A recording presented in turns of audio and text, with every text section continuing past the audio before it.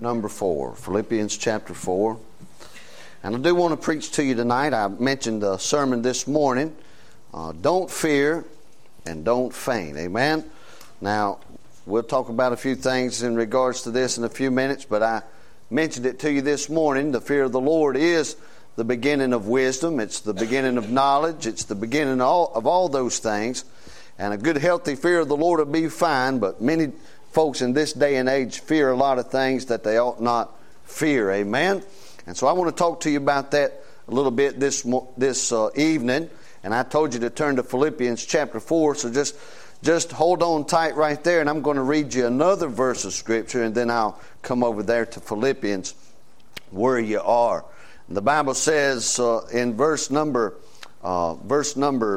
7 of Galatians chapter 6, "Be not deceived, God is not mocked, for whatsoever a man soweth, that shall he also reap. For he that soweth to his flesh shall of the flesh reap corruption, but he that soweth to the Spirit shall of the Spirit reap everlasting life. And let us not be weary in well-doing, for in due season we shall reap if we faint not." How often have you heard verse 7 and 8 preached as a negative thing? And it is a negative thing. I'm not taking anything away from that. I'm not knocking negative preaching whatsoever in any way, shape, or form. And you know I'd be a fool to be the one to do that. Amen? But what he's saying here, he says, "Be not deceived, God is not mocked. For whatsoever a man soweth, that shall he also reap. For he that soweth to the flesh shall of the flesh reap corruption," negative, "but he that soweth to the Spirit shall of the Spirit reap life everlasting." That's positive, and you can say amen right there. That's not something just to be glad about. That's something to aim at. Amen? The Air Force says aim high. Well, I'd aim a whole lot higher than they ever thought about aiming, amen, and aim to reap the good things, amen? And he says, he that soweth to the Spirit shall of the Spirit reap life everlasting, and let us not be weary in well-doing. There's a lot to be said about serving the Lord, and it's easy to get up and preach a sermon about how wonderful it is to serve the Lord, because it is wonderful to serve the Lord. But it's also work. He says, "For we are His workmanship, created in Christ Jesus, created unto good works." And I don't know if you know it or not, but the other word for work is labor. Amen?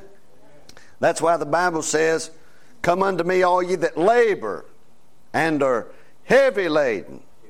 You can get down in this flesh, and the Bible says that there's no good thing in this flesh. No good thing dwells in this flesh. And you begin to work for the Lord, and it'll be a weariness to the flesh. You can just study the Bible, and it'll be a weariness to the flesh. For that matter, you can study mathematics, and it'll be weariness to the flesh. The flesh wants to have a good time.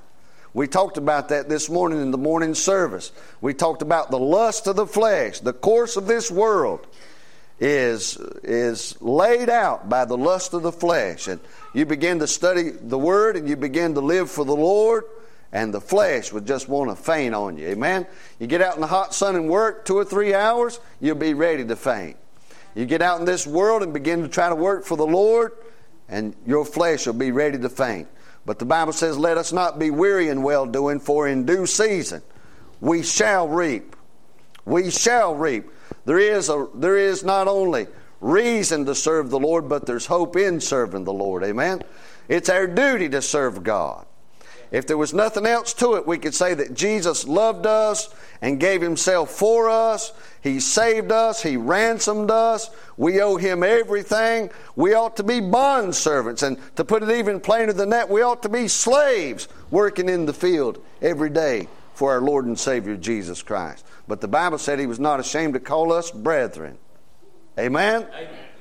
But brethren, we may be. It's still a household of labor. Amen?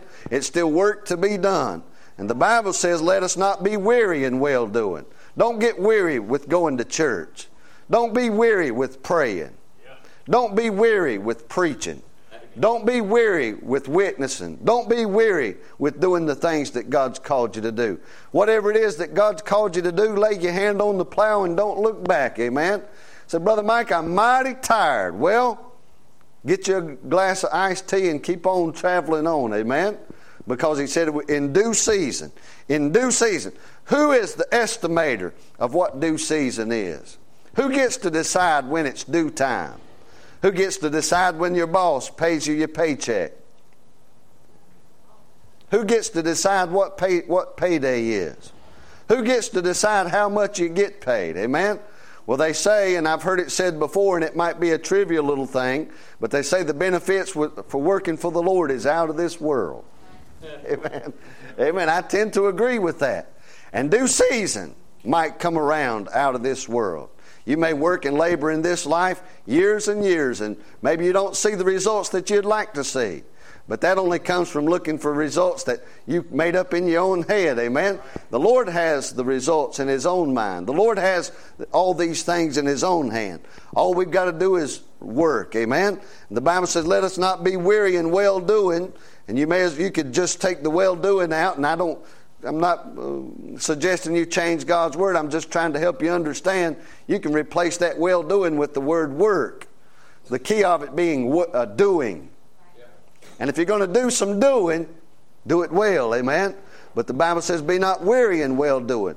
For in due season, right when the Lord says is the right time, we shall reap if we faint not, amen? As we have therefore opportunity, let us do good. As we have opportunity, that reminds me of the verse that says, which is your reasonable service. It's not unreasonable in my mind, it's not unreasonable in my estimation, that as you have opportunity, you'd do good. You say, to who? Everybody. Well, some of these people out here ain't worth shooting. I understand that and mostly agree with you, amen? Some people out there ain't worth shooting. But the Lord thought they was worth dying for. Amen. The Bible said they were some evil men. They're seducers. The Bible says they wax worse and worse. The Bible says they're false teachers. The Bible says they're here to destroy, and they're here to distract, and they're here to deceive. But the Bible said they're denying the Lord that bought them, destroying for all time and eternity any thoughts and ideas about Calvinism. Amen? They're against God. They're false teachers. And the Bible says the Lord bought them. Hey, didn't we read it this morning? Didn't we talk about it a little while this morning? That while we were His enemies, Christ died for us. So He says here, let us not be weary in well-doing, for in due season we shall reap if we faint not. As we have therefore opportunity, let us do good unto all men. But He says this, especially unto them who are of the household of faith. He didn't say for you to argue with one another. Amen? He didn't say for you to look down on one another.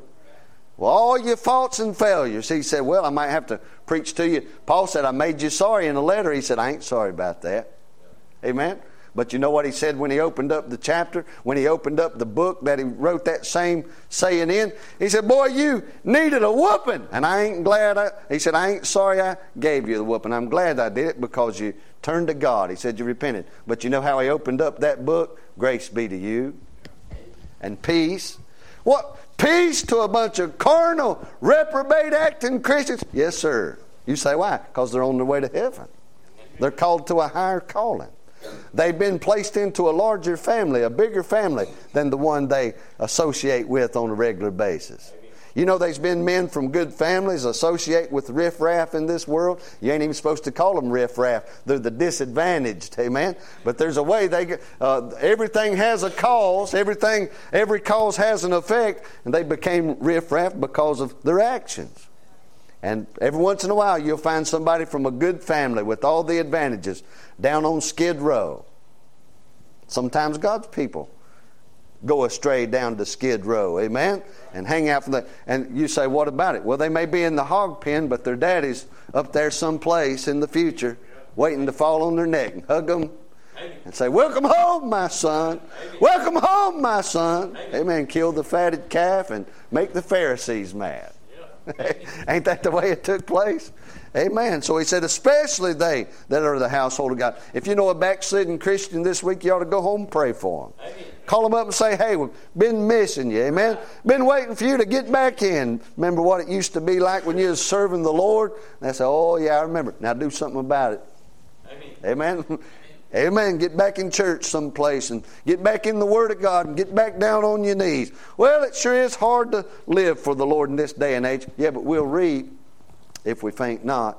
Now, with that in mind, let's turn to Philippians chapter 4.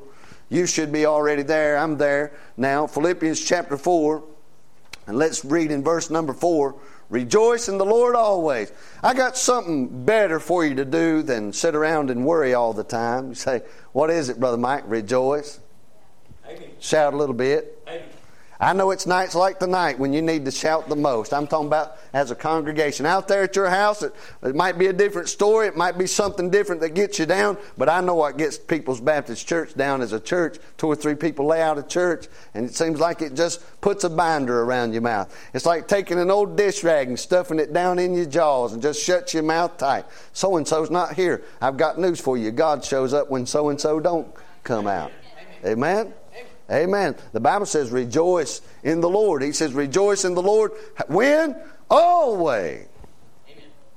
Amen. That's what it says. Rejoice in the Lord always. Rejoice in the Lord when there's only 2 or 3 gathered together. That's when the Lord said He'd be in the midst. He didn't say 200 or 300.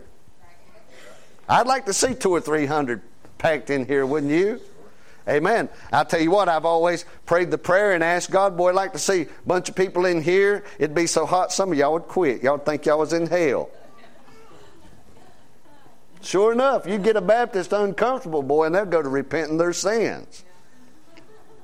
Amen. But I've prayed and said, Lord, I'd like to see folks standing around the building and looking in, and none of that stuff's ever happened yet. It may happen sometime in the future. I don't know. It hadn't happened yet, but God ain't dead. Amen. Doesn't mean that God's not on His throne anymore. So we can rejoice when there's a crowd. We can rejoice when there ain't no crowd. Amen. You can rejoice when you get a $5 raise down at the work, and you can rejoice when the boss says, hey, I got to lay you off. Amen. In some cases, it might be I got to fire you because you ain't worth nothing. There might be a case in this world where a Christian ain't worth nothing to a boss man. The fact that you're saved, born again, on your way to heaven don't make you a good worker. And I don't know what you're going to do about that. I mean, I ain't your daddy. I can't retrain you to work, but I know this. When you die, you'll be a lazy bum on your way to heaven. You say, well, I believe, Brother Mike, if a man's saved, he's got all that stuff worked out. Then why does he say that let the thief steal no more? He's talking to Christians when he says that. Did you know that? Why would he say stuff like that if it wasn't possible for a Christian to be an old bum? There's probably 7 or 8 old bums sitting in here right now. You say, well, what do I got to rejoice about? Well, not the outcome of that being a bum. That ain't going to work out for you. I'm just telling you, it ain't going. Whatever problems you got, that ain't going to work out good for you. How's that for straight preaching? When it comes to the frailties and the faults of man, that ain't going to work out for you. That's going to come out bad, just like the Bible said it was. If you're a bum, that's going to come out bad. Amen? If you're slothful in business, your business life is ruined, buddy. It ain't going to work out for you. I hate to say that. Amen. This body you're walking around in, it's going to fail. That ain't going to turn out good. I'm just telling you, that's the cold, hard facts. These bodies of ours, they're going to fall apart and give us problems from here on out.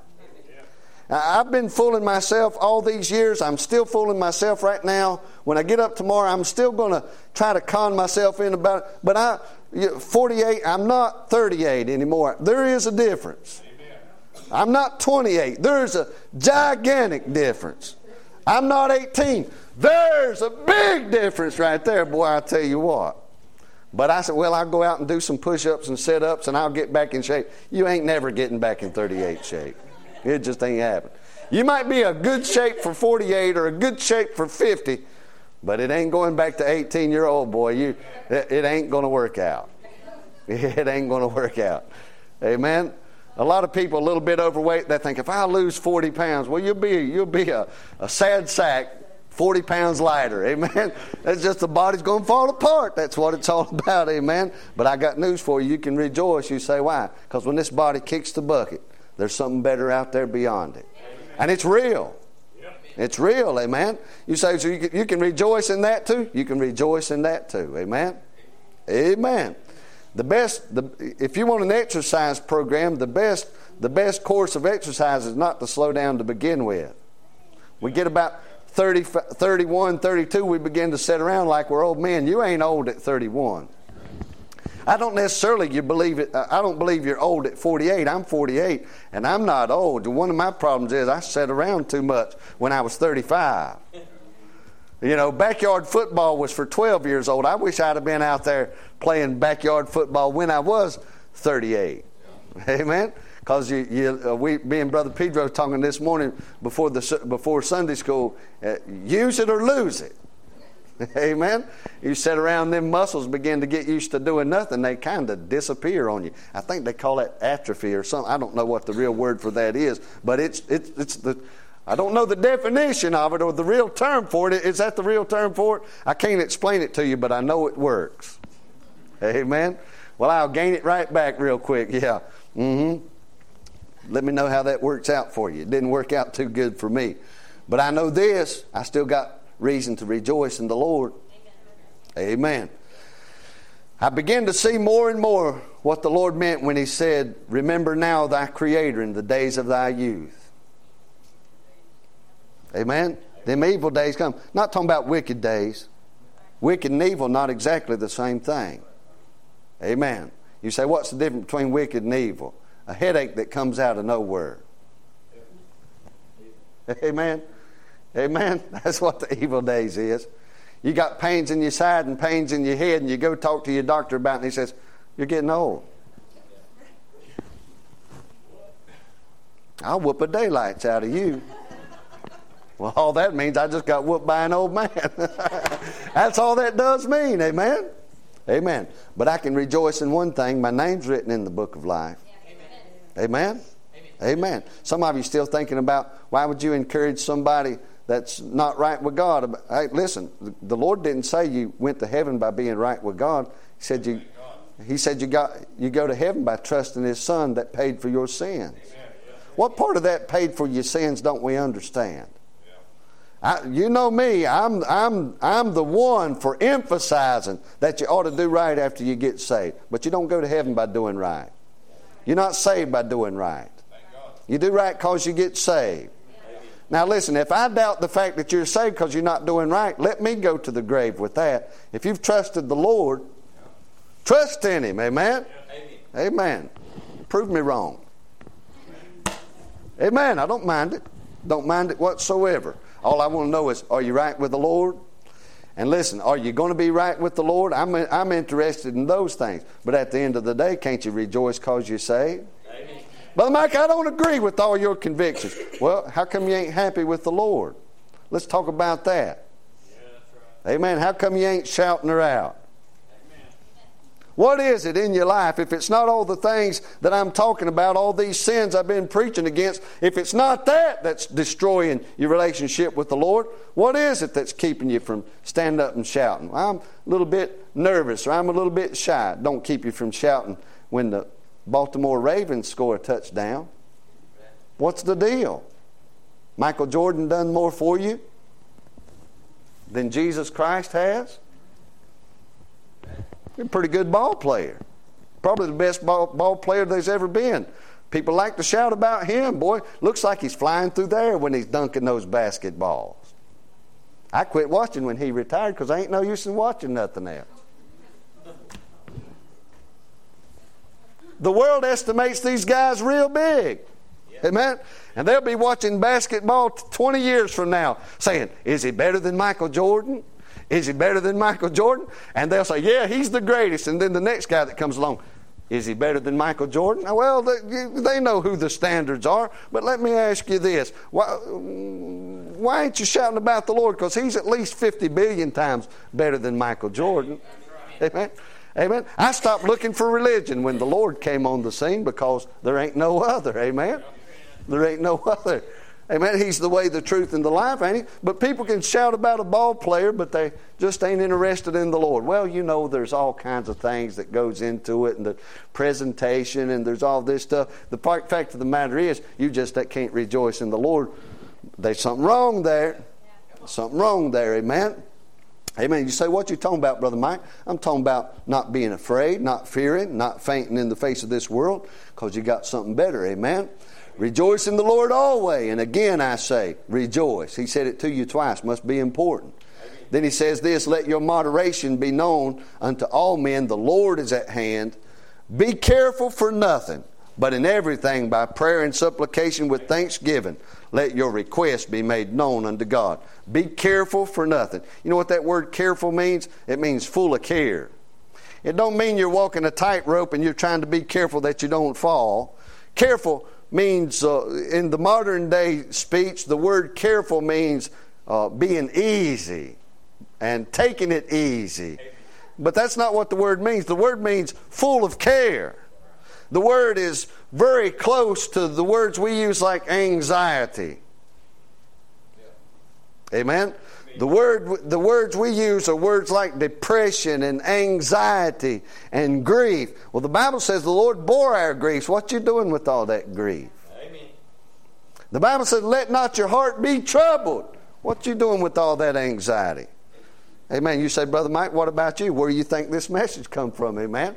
The Lord deals with my heart about these things too, because I'm a man just like you, and there's no biblical basis for living a life in grief. Right. No biblical basis in it whatsoever.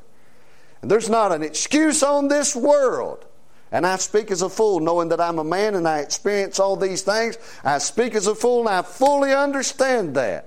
I fully understand what you're going through. I sympathize with you on the things that you're going through, because I'm a man and I'm going through them with you, and I have to deal with them just like you do. But there's not one biblical basis for the man of God or the woman of God, the child of God, I should spending his time in grief. They do. You can find the greatest men in the Bible, you can find hiding out in a cave. Lord, just take my life. I'm talking about the greatest of them. I'm talking about men like Elijah. I'm talking about men who was dedicated to the people that God gave him to minister to. Moses said, Lord, forgive these people, and if not, blot me out of your book. That's dedication right there. God, if you ain't going to do nothing with these people, if you ain't going to help them, if you're not going to forgive them, if you're not going to revive them, if you're not going to draw them back close to you, if you're not going to forgive them, just blot me out of your book. If you're going to get rid of them, get rid of me with them. That's dedication right there. Amen. That's somebody grieving over something, amen. Amen. You think Moses was teaching God lessons, or do you think God was teaching Moses lessons? Which way do you think that's working right there? God put Abraham in some interesting situations. Did you know that? One day he just happened, coincidentally, to stop by Abraham's house on the way to destroy Sodom and Gomorrah. And he looks around there at those other two mysterious fellas that was with him, and he said, think we should tell Abraham what we're going to do? All prearranged, all scripted. Abraham's over there going, what? Tell me what? What? Tell me what? What are you going to tell me? He said, we're going to go down there, we're going to destroy Sodom and Gomorrah. I bet the first thing that run through his mind was Lot. I've invested in that boy. That's right. I've had to go get him out of trouble several times since he parted company with me. And he said, Lord, would you spare it if there was 50 righteous over there? And he said, for 50 righteous I'll save it. Reminds me of the time when the Lord said, I'm going to wipe out everybody. And said, hey, y'all, will not the Lord of all the earth do right? That's Moses talking. Amen. You think Moses and Abraham have to teach God anything? No, it was God teaching those men some things. Said, Lord, would you spare it for 40? I'll spare it for 40. And Lord, would you spare it for 30? Yes, I'll spare it for 30. And Lord, forgive me, boy, I'm a bad fella, but I'll speak one more time. Would you spare it for 20? I'll spare it for 20. Now, Lord, I'm going to speak one more time. You know what Christians do? They quit praying. Amen. Hey, go ahead. You say, well, you know, I'm nothing and God's everything, which is true. And I don't want to bother the Lord. What do you think He's got to do? That you're going to bother Him. Amen. You think you're going to distract Him? He could deal with 12 billion other people at the same time, still take care of you. Amen. I don't know about this modern technology, but I think that they can take a chip and put it in all the different cars. If you own 12 million cars, you could put a chip in every one of those 12 million cars and pull them. If you wanted number 10, or if you wanted 6 billion, or if you wanted number 12, wouldn't make no difference. You just punch it up and there it would be. You'd see where it's at, what its condition is, how hot the motor's running, if it's moving, if it's not moving, if it's underground in a parking shelter, if it's parked in somebody's driveway. You know all about it. And the Lord got you chipped. Amen. I'm not talking about the devil's mark of the beast chip. I'm talking about He knows right where you're at. He knows how many hairs you got on your head. He knows the print, the emblem, the seal that's on your little fingers. He's got your fingerprints. Amen. And if the Lord walked through the sands of time and happened to notice a little hair on the ground, He could pick it up and say, that belongs to John Turner over there in Biloxi, Mississippi. And it fell out 3 years ago. And the Lord knows who it is, and the Lord knows what it's all about. Amen? You're not going to bother Him. He said, boy, let me just talk to you one more time, Lord. He said, suppose there's just 10 there. Would you hold off judgment for 10? The Lord said, I won't destroy it for 10. Walked off down there, sent his 2 fellas on down the road, and he stood there talking with Abraham. I don't know what he would have said. I don't know what he said. The Bible don't record what he said after those 2 men walked off. Those 2 men didn't get a good reception down there. They didn't find 10 righteous people down there. The Lord destroyed it. But those that He did find it, you know what? Abraham could have whittled him on down to 3. Amen. Amen. Some of you don't know what you could have whittled out of the Lord if you'd have kept asking.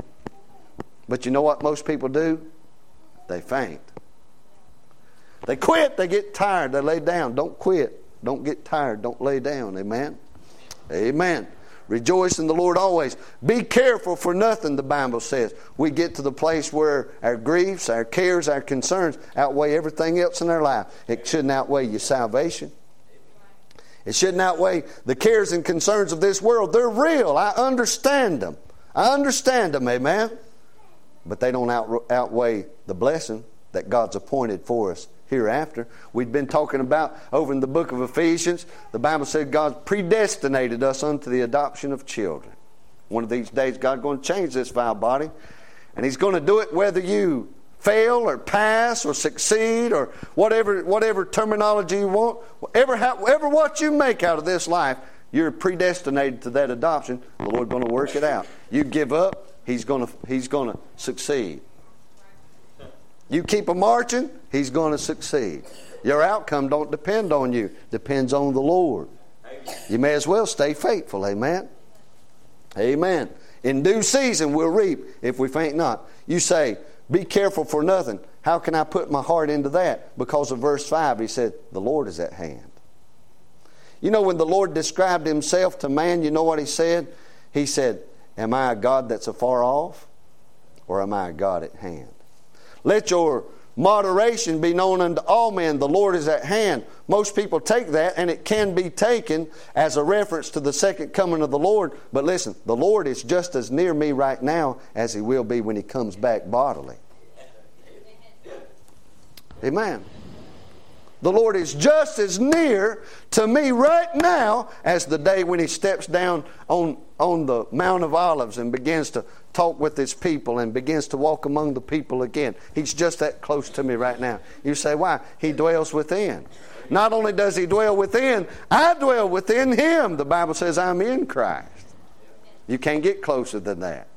That's why the Bible says, with no hesitation and with no allegory whatsoever, the Bible says in Ephesians chapter 2, we're seated together in heavenly places in Christ. Right now you're sitting in glory. Right now, Brother Eddie, sitting in heaven right now. Brother Pedro, sitting in heaven right now. You know, when the Bible says that you ought not to offend these little children. Did you know that? Amen. Little children are something to be taken care of. They're something to be cherished. But you know what the Bible says about these little babies, these little boys and these little girls? The Bible says they're angels. Do always behold the face of the Lord. You know what He's talking about? He's not talking about their little guardian angel like you got pictured on your wall. The Bible says we're seated together in heavenly places right now. Right now there's a representation of this little boy. The angel means appearance. The appearance of these little children sitting right there looking at the face of the Lord right now. You better not mess with them. Amen. You better not touch them. You better not offend them. And to God, we're all His little children. Amen. Did you know you're God's little child? I'm a grown, mature man. You're a little bottle baby. Sitting at the feet of Jesus. Being bounced on the knee of the only one got any sense to take care of you. Amen. What have you to fear? Be careful for nothing, but in everything, by prayer and supplication, with thanksgiving, let your requests be made known unto God. If you fear God, that's enough. Amen? Let me turn in Proverbs. Let's look in Proverbs real fast. If you fear God, that's enough. Let me show you what's involved in the fear of the Lord. A lot of people don't like the fear of the Lord. But look what it says in Proverbs chapter 14. They try to get rid of the fear of the Lord and they call it reverence of the Lord. But let me show you what's involved in the fear of the Lord. Proverbs chapter 14 and verse number 26. We covered this several weeks ago in the book of Proverbs in Sunday school. But I want you to notice what it says in verse 26. This is what you're lacking. I don't know what all you're going through and what all situations you're going through, but I can tell you what you're lacking. In the fear of the Lord, the Bible says in verse 27, the fear of the Lord is a fountain of life to depart from the snares of death. I've read verse 27. We're supposed to be reading 26. Look what it says in verse 26. In the fear of the Lord is strong confidence. That's what you're missing right there in your life. Amen? All this grief we're talking about, you know what you're missing? Strong confidence. If you was absolutely certain that the Lord was going to come through for you, what would you have to grieve over? You said, it's my situation. That's what I'm talking about. I'm talking about your situation. I'm talking about what you're going through. I'm talking about if you feared the Lord, there'd be strong confidence. Amen? Amen.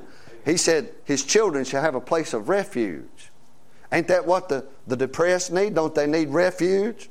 Don't they need a silent place of solace and confidence? And don't they need a place to hide? Don't they need a place to go into where they can be safe until all the calamities are overpassed? The Bible said, underneath the shadow of thy wings will I make my refuge until these calamities be overpassed. That's what the Bible says. Amen? The Bible says the name of the Lord is a strong tower. The righteous run into it and are safe. Amen. Amen. You fear the Lord. The Bible says in verse 27, it's a fountain of life. It's not a fountain of Dr. Pepper. It's not a water fountain like you get in a high school setting or in the library. It's a fountain of life. It's not a fountain where you can satisfy this old weary flesh or this old sinful flesh. It's a fountain that satisfies the very life itself. The Bible says the fear of the Lord is a fountain of life. You go to a water fountain, you get a drink, you're refreshed momentarily. You go to the fountain in life and get a drink, the Bible says it'll be flowing up in you. And He said there won't be no end to that fountain. Amen? Life everlasting. The word everlasting has a specific meaning to it last time I checked. You go home, look it up in the dictionary, you might actually shout. There'd be a bunch of shouting Baptists. Not everlasting, that means it ain't never going to stop. Hallelujah. Amen. Bunch of Baptists, you know, they'll think you've turned charismatic. Amen. Some of you need to shout, but you don't need to be charismatic. Amen. Amen. So you can fear the Lord. The Bible says there's confidence in it. There's life in it. Amen. Oh, the Christians that, if they just knew, the problems that would be solved if they just knew that in the fear of the Lord there's life and there's confidence. The Bible said He came to give you life and give it to you more abundantly. Do you call the life you're living now abundant life, or is it abundant grief or abundant worry? Say, Brother Mike, you're being hard on me. No, I'm trying to get you loose from that. Amen?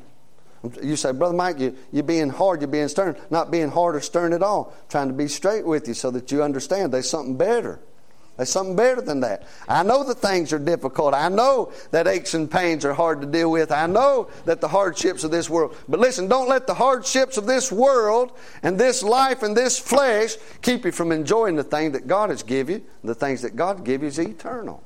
Amen. Amen. You've got more to be glad over than you do to be sad over. Amen. You've got more to be glad over, amen? And the thing is that the devil will use the lust of this flesh, and what lust of the flesh is there that's greater than the lust to be at ease, the lust to be pain-free, the lust to be problem-free.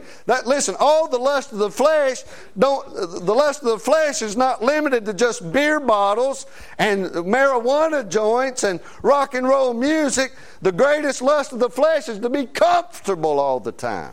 And men pursue it. Men pursue it. And listen, I can't knock you because my flesh is just like yours. I'm saying that the lust of the flesh distracts us from doing the thing that God left us here to do.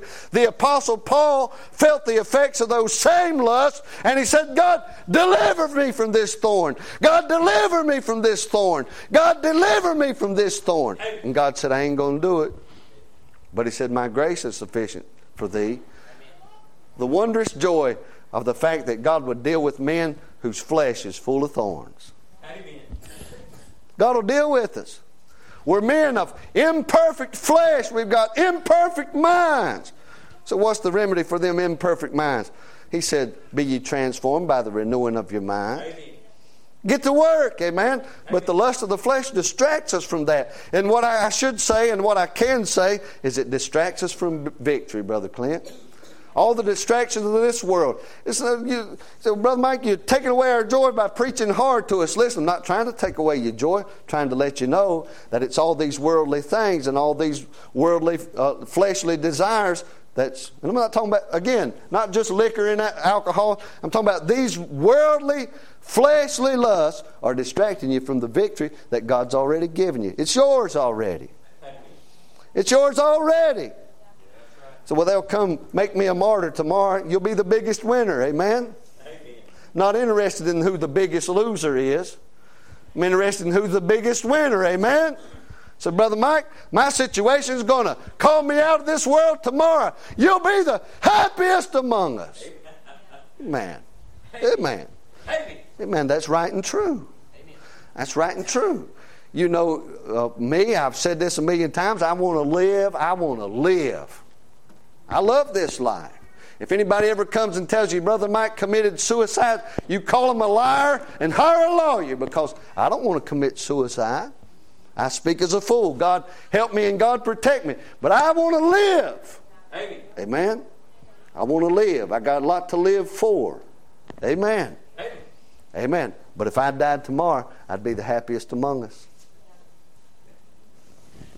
Amen. You say, why? Because that's victory. That's, Christians don't lose.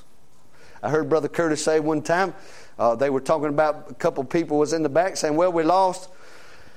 We was out on the porch and somebody was talking about somebody dying. Said, well, we lost old so-and-so the other day. And Brother Curtis said, no, we didn't.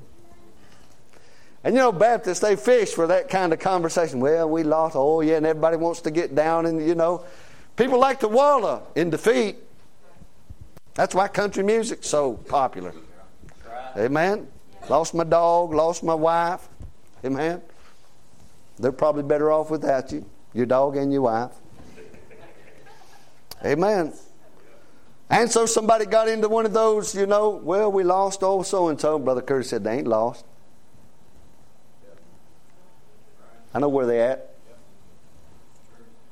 Amen. You say, well, that's kind of an insensitive way to live. Yeah, but it beats living in a gutter. It beats cutting your wrist because you can't deal with the loss. Amen? What, are you mad at us because we got the solution?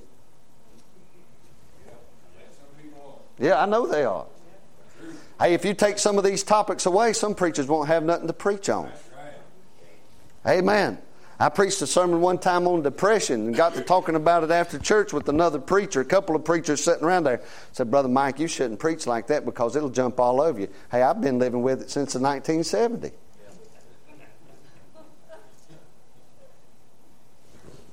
Amen?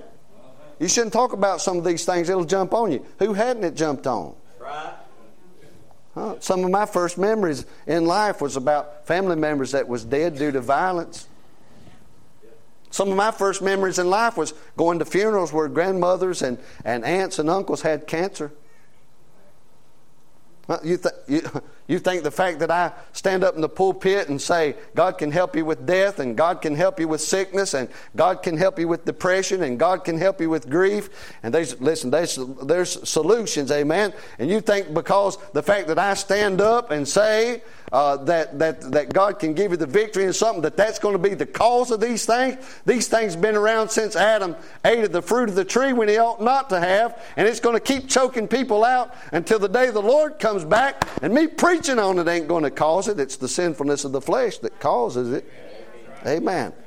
And listen, I'll tell you what, if I was to get deep into depression, cut my own wrist and die and go on out into eternity in a sad state, in a defeated state, what I'm telling you here tonight will still be true. You can go on and trust the Lord in these things, because our God and His truth is mightier than any weakness in my flesh or yours. Amen. If you don't like that kind of preaching because you a preacher, it's because you ain't got nothing else to preach about. And if you're the kind of preacher that ain't got no victory, you ain't got no business standing in the pulpit preaching about these things. Get out and let somebody preach to you, amen. The time when you ought to be teachers, you have need that one teach you again. Amen. What is the first fruits of Christianity if it ain't victory? Amen. Amen. What is the Christianity if it ain't about being rescued? Hey, I'm not in trouble. I got rescued. Amen. Listen, you can put this flesh in peril, but you can't put my soul in peril. Jesus Christ bought the ease of my soul hanging on the cross where He did not belong. Amen. The peril belonged to me and He took it away. Amen.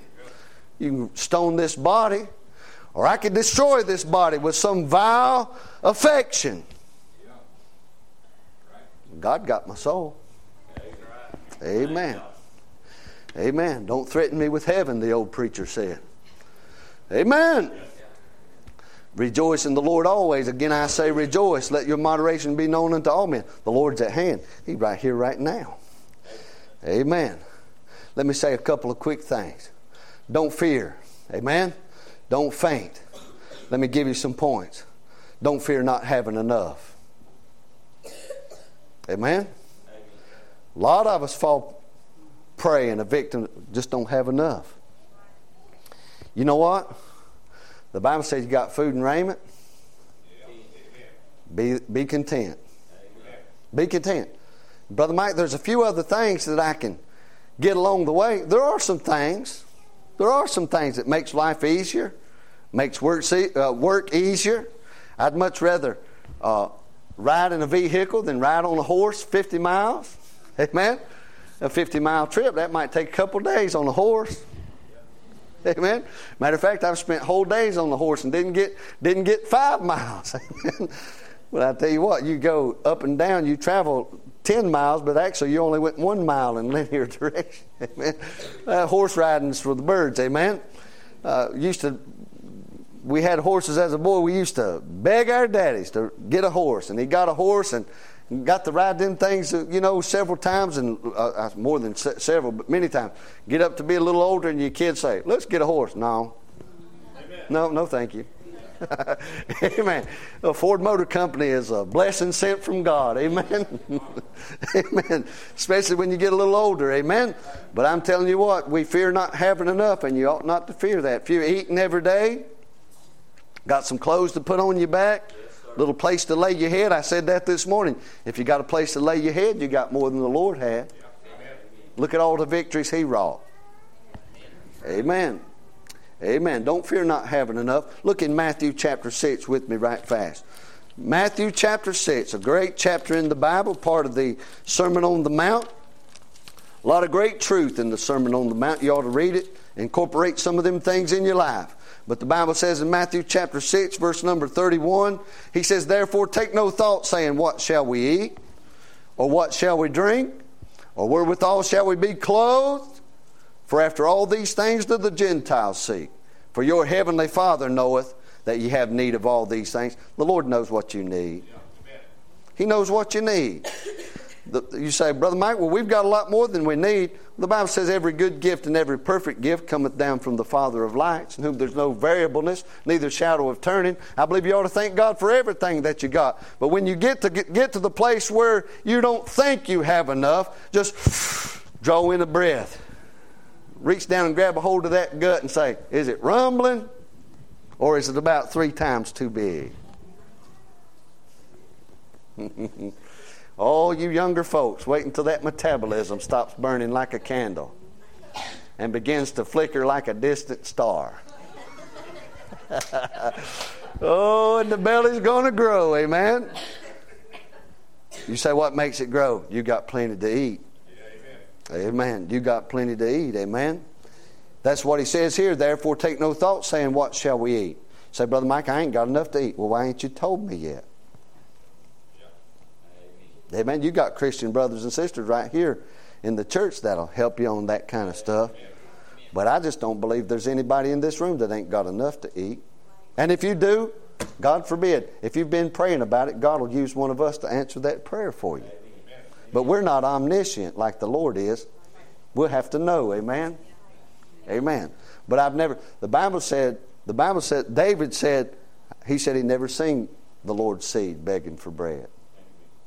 Well, I seen this one fellow, he's begging. Well, you know his name written in the book of life. I believe the Word of God for what it says. I believe the Lord provides for His own. The Bible says the man that won't provide for his own is worse than an infidel. You think the Lord our Father is worse than an infidel? You make that charge in my presence, I'll chew you out. Because I know the most undeserving man in the universe, and the Lord been providing for him. Right on. Amen.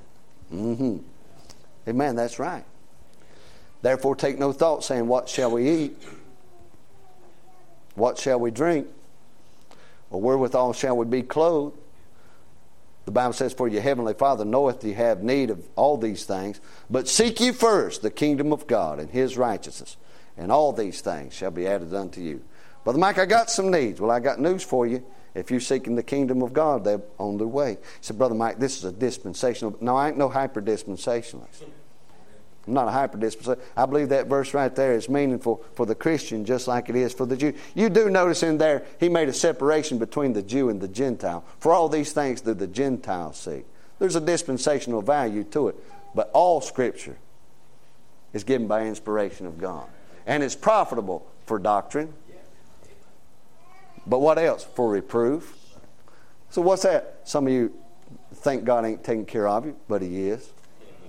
Some of you thinking God won't take care of you, but He will. You need to be reproved in that.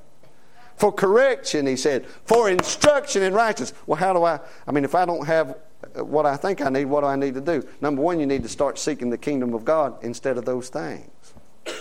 You worry about seeking the kingdom of God and let God worry about putting the raviolis and the meatballs on the table. Amen? So, well, I ain't willing to try that. Do it your own way. But that's the way the book says. That's the way the book says. I found it to be true.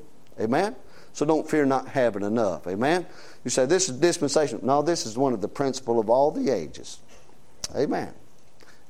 Matter of fact, the study we've been doing in Proverbs, that passage of Scripture right there, Matthew chapter 6, verse 31, 32, and 33, and you can add 34 in there too. That's the whole principle of the book of Proverbs. Cause and effect. Reap what you sow. Take therefore no thought for the morrow shall take thought for the things of itself. Sufficient unto the day is the evil thereof. Only thing you got to worry about is the day. You know what he's saying right there? He's saying the same thing that other passages. Don't worry about tomorrow. Don't give no thought for that. Don't spend your lifetime grieving over some things that are coming up down the road. You don't know what's coming up down the road. Matter of fact, you don't even know tomorrow's coming up. Amen? The Bible says you don't say, we're going to go into this city and spend a year over there. It says, you don't do that. You say, if the Lord wills. You say, well, I'm going to starve tomorrow. The Lord might come before tomorrow. Amen. The Lord will let you die before you starve to death. People go home scratching their head about that one. The Lord will take care of you. Amen. Don't fear not having enough. And let me say a few things about this. Don't fear being alone. You say, why? I read you the verse over there. I read you the verse back there in Philippians. The Lord's at hand. The Lord's at hand. Amen. Some people are terrified about being alone. And I'll give you justification for that. The Bible said it's not good for man to be alone. It's not good for man to be alone. But in those times that you are alone, the Lord's with you. The Bible says, I'll never leave you. God said, I'll never leave you and never forsake you. Oh, David said, I looked on my right hand and on my left, and he said, no man cared for my soul. But the Bible says, casting all your care upon him, for he careth for you. You don't have to worry about being alone. The Bible says, my father and my mother forsake me, the Lord will take me up. Amen. You don't have to worry about being alone in life. You don't have to worry about being alone in sentiment or your doctrine. Well, nobody else believes like we Bible believers believe. The Lord believes like you believe. Amen? And all you're doing is going by perception. Again, one of the greatest of the Old Testament prophets had the same problem. He looking around and only going by what he sees. But the Bible said we walk by faith, not by sight. And the old prophet said, Lord, he said, even I only. He's alone, ain't he? He said, I only am left. And the Lord said, no, son. He said, I got a lot of fellows that hadn't bowed the knee to Baal. Your perception is not always reality. And your perception is not authoritative, amen? You're just going by fears. You ought to quit doing that and put your trust in God, amen? If it's true, more people than you believe it. You don't think you're that wise, do you? Amen. I know you all think you're right. I understand that part. I understand the psychology of it. You want to do the test one more time?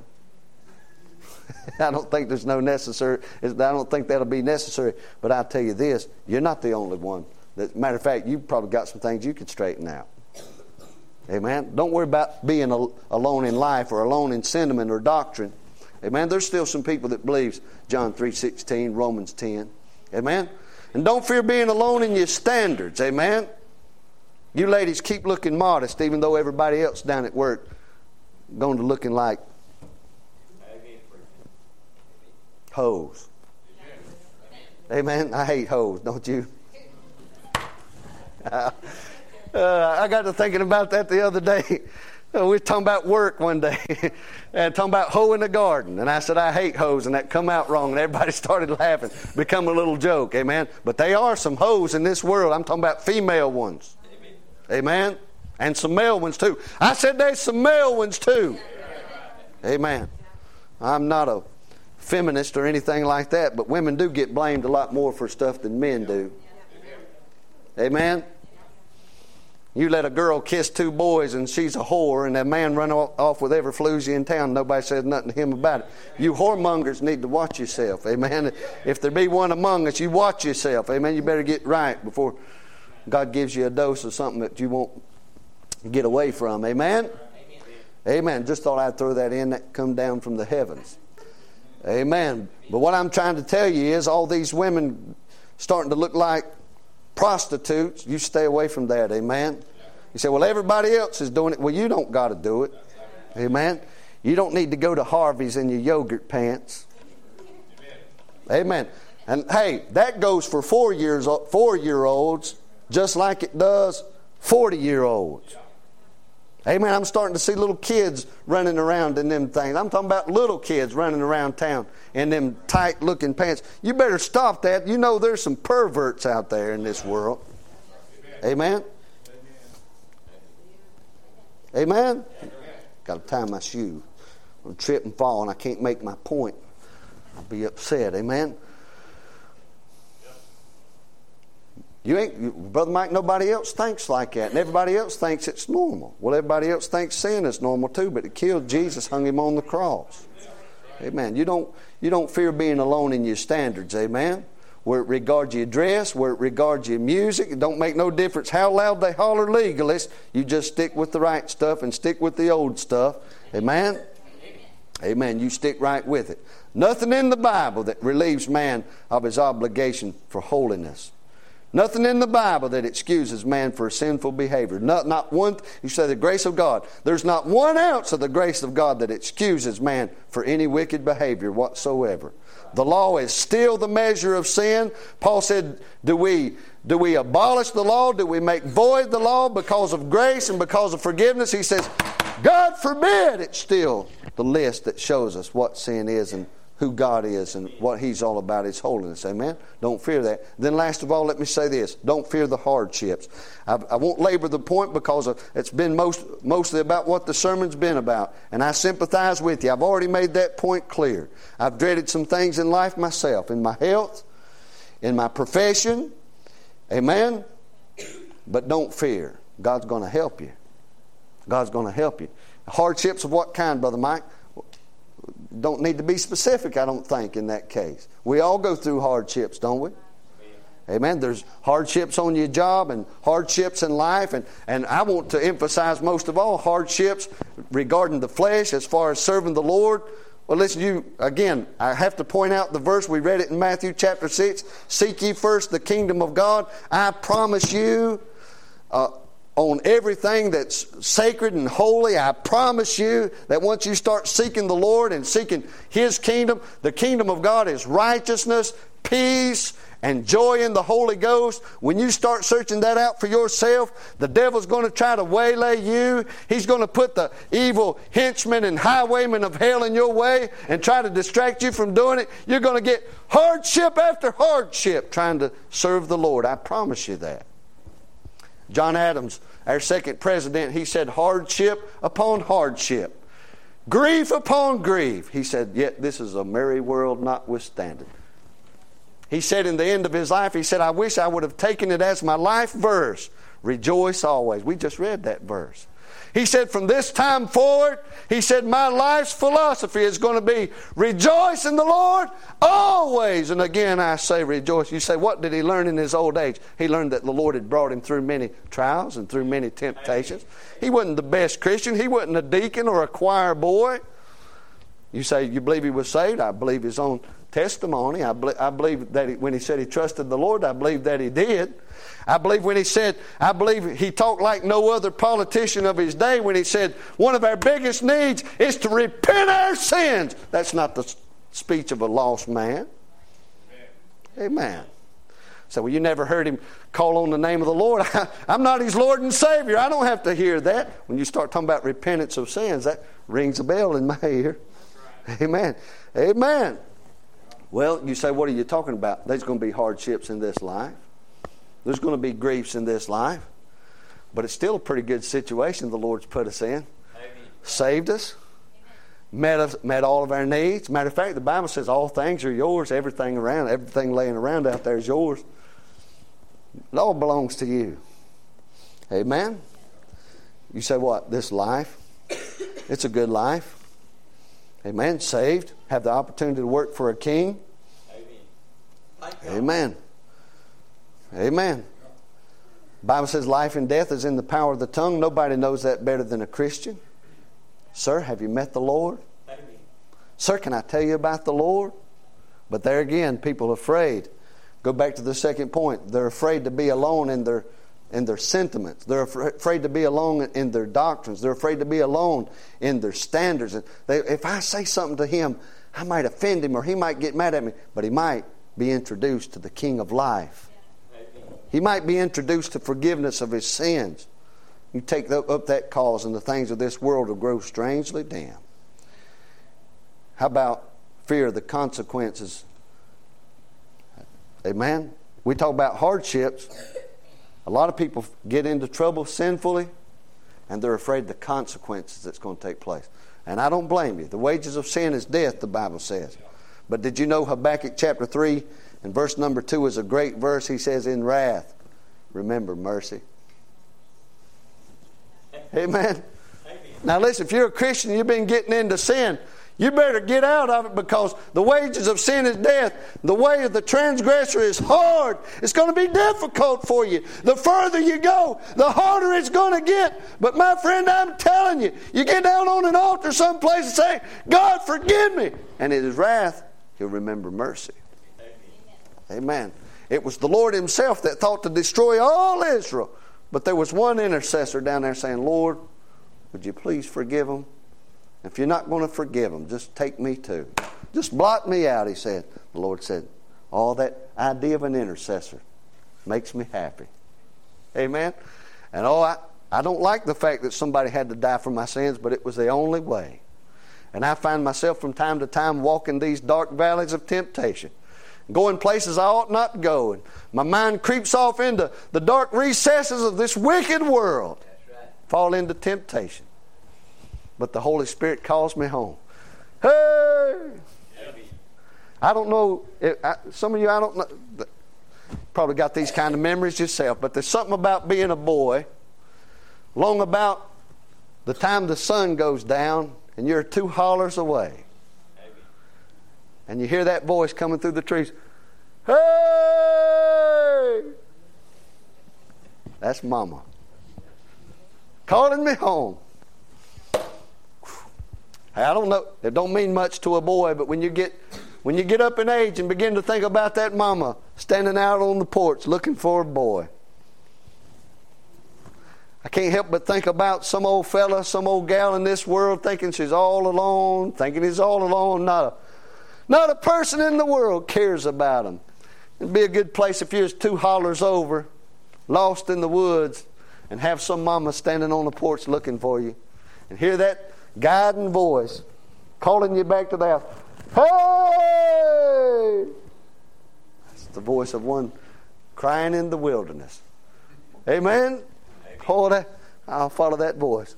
You get up into them dark recesses of the world and the Holy Spirit steps out on the front porch and says, come on home!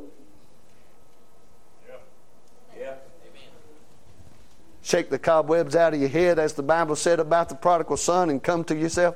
Oh, what am I doing in this mess? How did I get this far out? How could a King James Bible believing Christian preacher like me get so far from home? We used to sing a song when I was a boy, probably in one of these books. Come home, ye that are weary, come home. The Holy Spirit sings that song quite a bit to a wretched old sinner like me. And there's nothing like going down, getting against an altar, whether it's beside your bed or down at the church house or wherever you may be, when you hear that voice coming through the weeds and woods. Drop down on your knees and say, Lord, I like to come home. Lord, I know the wages of sin going to cost me something, but would you forgive me?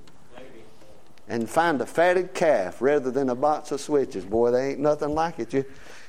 I'm a little hesitant every once in a while to shout about it, because I think, well, I'm just lucky to be alive. I better not press it too far. But the Lord says, press on! Give me the glory! Go ahead and shout her out, amen. If you got something to shout about it, amen. You're not bragging on yourself, are you? Bragging on Him, ain't you?